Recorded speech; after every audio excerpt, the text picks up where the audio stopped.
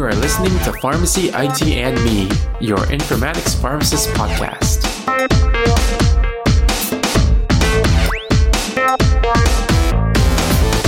Alright, welcome to another episode of Pharmacy, IT, and Me, and as with every episode, we start with this one stating that the intended audience is everybody. So today we'll be speaking with our special guest, pharmacist Becky Agar, on what her role is in the pharmacy technology and informatics world. So thank you again so much for taking some time to be on the podcast, Becky. How are you doing today?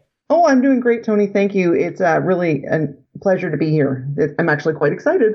Yeah, awesome. And thank you for reaching out. It's really great too, because I guess for our listeners are probably aware that I'm based in the United States, but you are actually based in Canada. So you're based in Ontario. So for our listeners, can you tell us a little bit more about yourself and I guess just how you became a pharmacist? Sure. So again, my name is Becky Agar. I live in Kitchener-Waterloo, which is about an hour west of Toronto in Ontario. We are considered kind of a tech center, so it works out really well for our chat today. I am a lifelong career pharmacist. I graduated from the University of Toronto in 1996. It was the last of what they called the 4-year program where you went in right from high school. So I've been a pharmacist since 1996, never had a break in my practice except for having my 2 kids. And our family is extremely technology focused. My husband is a CTO with multiple startups, which is why we live in Kitchener-Waterloo. My older son is at the University of Toronto studying computer engineering like his dad. And my younger son, when he's not at high school, is a professional Counter-Strike player. So there's computers and cables everywhere in my house. Wow, that is like really amazing. The whole family is just involved in all the, the biggest advances, like just your husband being a CTO. And it's so cool to hear that your kids are also going through that path of like getting into that technology driven world, Yeah, and I'm trying to convince my son to leave engineering and go into pharmacy, but I'm not having a whole lot of luck. So I've got to make my pharmacy as technology focused as possible to try to make it attractive so that we get the best of the best coming to our profession. Wow, that's awesome. So just going into that, I guess, can you tell us a little bit about what you're currently doing today, like what your current role is as a pharmacist that's working with a bunch of different technologies? Sure. So I actually started my career as a community pharmacist in one of the big chains. And then about halfway through my career, I made a switch to hospital pharmacy, which was great because acute care has a lot of technology advances and a lot more opportunities for pharmacists who are interested in technology than in the retail sector. But then in 2017, I made a transition over to the third branch of pharmacy, long-term care pharmacy. So now I'm the vice president of a company called Hogan Pharmacy Partners, and all we do is provide long-term care pharmacy to nursing homes, retirement homes, and hospice here in Ontario.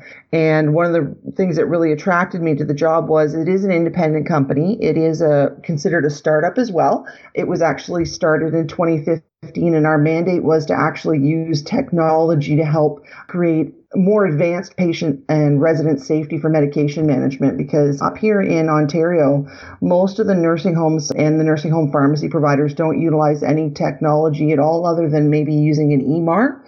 And they still have almost what you'd consider a ward stock kind of dispensing system. So what we did at Hogan's is we started to implement automated dispensing cabinets, just like in the acute care sector. So all of our nursing homes have automated dispensing cabinets which control all of their high alert and their controlled and narcotic drugs, as well as all the refrigerated items like insulin as well. They're all controlled through biometric access with our cabinets, which is a real kind of step to the left considering what other pharmacy service providers do in Ontario, because basically in most nursing homes, the medication management system is managed by the nurses or the registered staff.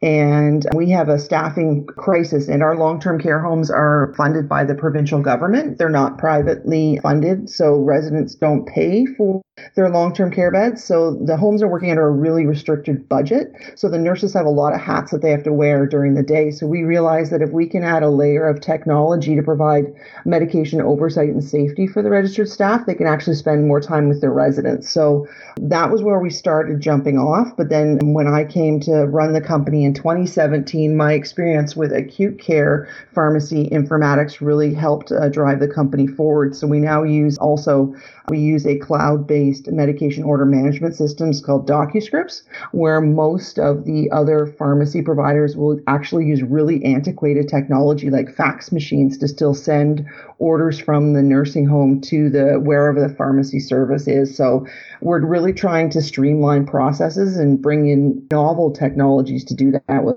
our homes. Wow, that's really cool. So the technology that you're using, I've heard of them used a lot. I mean, not heard of them, but I work with them a lot on the inpatient side. And I guess what kind of motivated you to take that whole mindset of the inpatient types of technology and then place it into the long-term care side? Well, basically there's, like I was talking about before, there's a lot of things that the homes can benefit from by having streamlined processes with respect to accessing medications.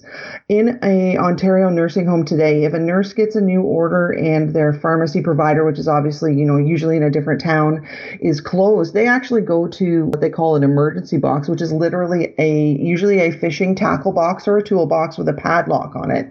So that means that the registered staff really have no pharmacy input when they're taking medications out after hours, which we think is a huge opportunity for risk and for a resident to receive the wrong or an inappropriate medication without pharmacy oversight. So we also developed the technology infrastructure, and we use 24/7, 365 remote telepharmacists. So our pharmacists, again, use our technologies and interface with the cabinet. So a pharmacist checks every single medication order to make sure it's clinically appropriate before the nurse can go get it from the cabinet.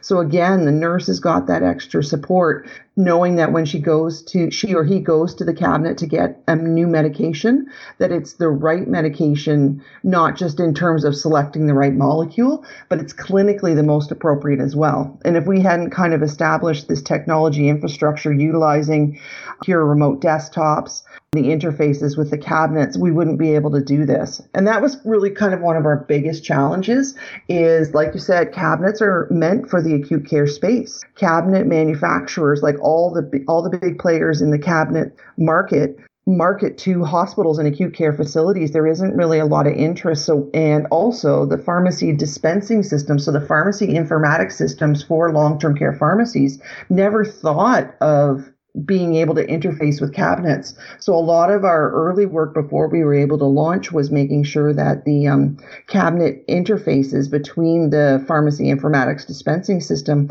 would actually align. And we had to create that ourselves. And we're still working on developing it because this is a model that didn't exist 3 years ago or 4 years ago.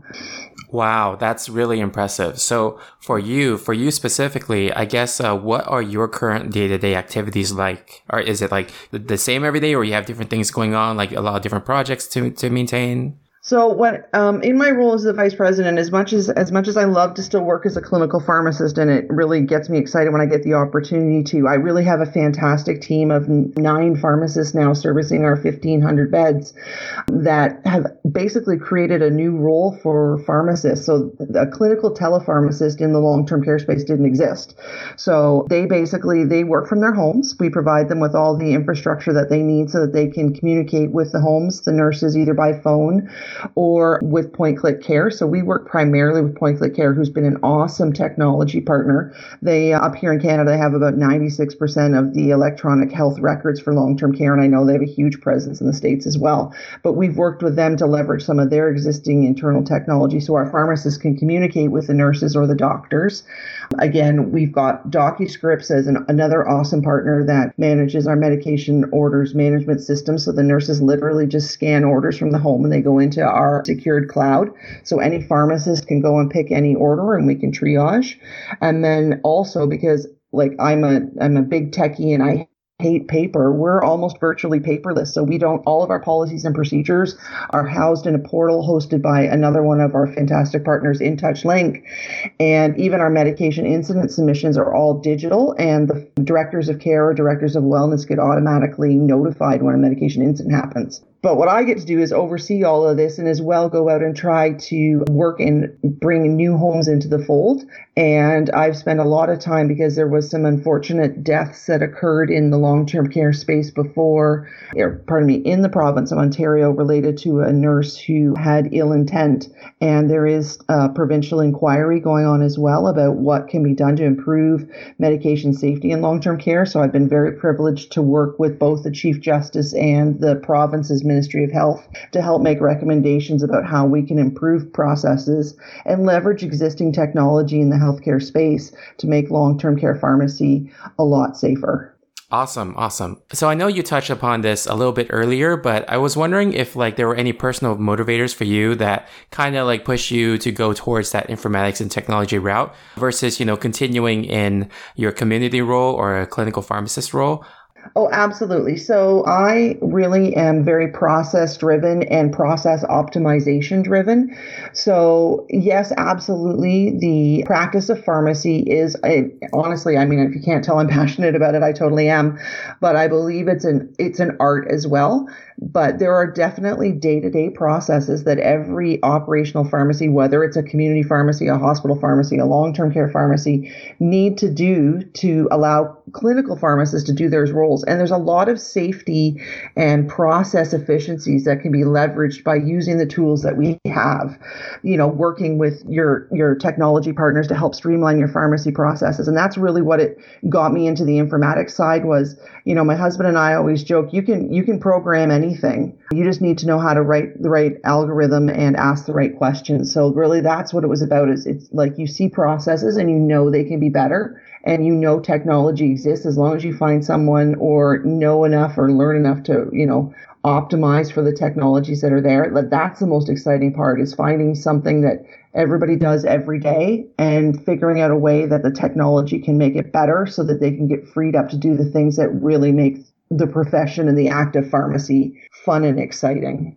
That's awesome. So speaking of innovations and projects like that, are there any projects you're currently working on that you're allowed to talk about that you're looking forward to?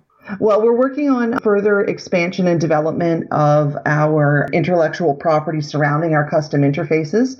Because one of the things that also, obviously a lot of other pharmacy service providers in the long-term care space are trying to get into putting dispensing cabinets in their homes for them, right? Because it's a competitive business up here for long-term care pharmacy, even though we have socialized medicine pharmacies or nursing homes, pick whichever pharmacies they want to work with. So it is a highly competitive environment. So when we introduced the cabinets 3 years ago, obviously our competitors have been trying to introduce cabinets to the marketplace as well. But the big hurdle is genuinely the lack of those interfaces. Anybody can put a cabinet in a building, but if it's not profiled, meaning that your patient's profile comes up on the cabinet, it's really nothing more than a glorified vending machine. So our goal is to keep enhancing our interface to make it so that the processes are even more streamlined and to keep working with partners like Point Click Care so that we can optimize the processes as well, because the pharmacist's biggest contribution, in my opinion, to patient and resident care is their clinical assessment mindset when it comes to medication management. So I really want to help build that technology infrastructure to allow them to do that. Awesome. So I know that you went through a very different kind of route to get to where you are. You did your pharmacy degree and then you did a couple years in community pharmacy. Then you kind of went towards the technology side. And for pharmacists that are currently, not working in the technology side and want to get into it, or maybe even students are currently in school right now, do you have any advice for them on how they can kind of position themselves to be optimal to kind of step into that field? Absolutely. So in our schools up here in Ontario, we do have the opportunity to take elective courses. And I chose when I was at the University of Toronto, I actually took computer programming courses as my elective courses because I always was just interested in it. But the other thing too is I think when you're doing things like your hospital placements or your community placements and things, it's great just to ask the questions of the software or service or the vendors, because a lot of the times there's a lot of opportunities for education education that really go untapped by the pharmacists. So I remember when I was working in the hospital sector, we used Meditech, which is obviously quite prevalent in terms of a hospital informatics system. And it was always the IT department that went to the Meditech training sessions. And I loved working with my IT department, still always do. But, there's a lot of opportunities for pharmacists or pharmacy managers or even regulated pharmacy technicians to go to these courses. Same with the automated dispensing cabinets. They usually, when you purchase cabinets, you get, free hours of training. Absolutely take advantage of that. Try to ask for, test environment, like companies like Meditech. I made a bunch of broken order sets in Meditech before I ever made my first one that worked, but get access to those test environments, because usually, a pharmacy department is full of people that want to, just go and do resident or patient care. But if you've got that kind of slant where you want to, see what makes everything tick, just ask for the access. Usually everyone's super excited to just, have someone else. It also gives a different mindset, because when IT professionals or healthcare IT professionals who are not healthcare practitioners design things, they don't think necessarily about some of the day-to-day processes. And we always, as pharmacists, end up creating workarounds. It's like, no, get in there and, make friends with your IT department and say, you know what, hey, did you know that we have to do this because of this functionality or lack of functionality, and just, work with them. Awesome. Yeah. Thank you for that advice. And I guess for people who wanted to ask further questions about, how you got into your career path, or maybe if they wanted to ask for more advice, where can they contact you or find you? And then I guess also, where can they find more about Hogan Pharmacy Partners and maybe all the different things that they're doing? Yeah, no problem. So our company website is hoganpharmacypartners.com, and I'm on LinkedIn. So if you look for Becky Agar, I'm there, and I'm on Twitter at BexRx. So that's BEXRX, and welcome emails or phone calls or tweets. Any of those would be great. Awesome. Thank you. I'll be putting that in our show notes for anyone who's interested in reaching out. Is there anything else you'd like to add? No, but really, thank you so much. I think it's really great what you're doing, showcasing the role for pharmacy and in healthcare technology, because honestly, I think interdepartmental collaboration is the best to help, utilize the technology tools that we've got for our patients and residents. Thank you. Thank you so much. Thank you for your time, by the way. Thank you for taking some time out of your busy day to be on the show. Thank you. You guys have a great day. Thank you. All right. If you guys like this episode, you can subscribe and rate us on iTunes, Stitcher, Google Play, or any of your other favorite podcasting services. You can also follow us on social media on Twitter or Facebook at Pharmacy ITME or Instagram at Pharmacy Informatics. And you can also follow me on my personal Twitter account at TonyDalPharmD. Thank you again for listening, and I'll see you on the next episode of Pharmacy ITME. And remember, technology is a tool, patient care is the goal.